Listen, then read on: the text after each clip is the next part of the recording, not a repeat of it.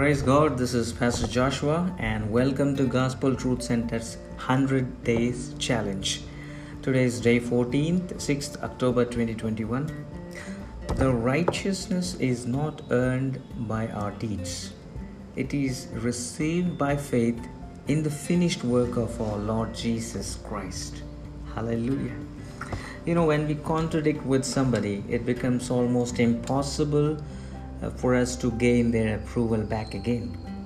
But when there is mutual agreement, then they stand with each other.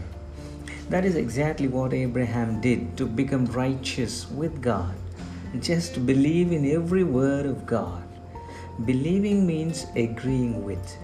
A pilot, when receiving information from the ground station, he actually repeats exactly what the controller says. It is a way to express or acknowledge that I have understood whatever you have said. If there is any contradiction by the pilot, the controller immediately corrects it. So righteousness is being in line with God. We cannot be in right standing with God while we were contradicting the word of God. There is only one way to get right with God. Speak the word only, not anything else. Hallelujah. So dear friends, always remember that God is sovereign God. All our understanding cannot comprehend the ways of God. They are way too far beyond man's reasoning.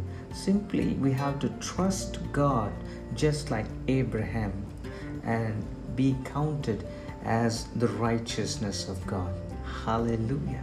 The word for today is, for he hath made him to be sin for us who knew no sin, that we might be made the righteousness of God in him. 2 Corinthians 5:21. So this is it for today, and till the time we meet again, just remember, the just shall live by faith.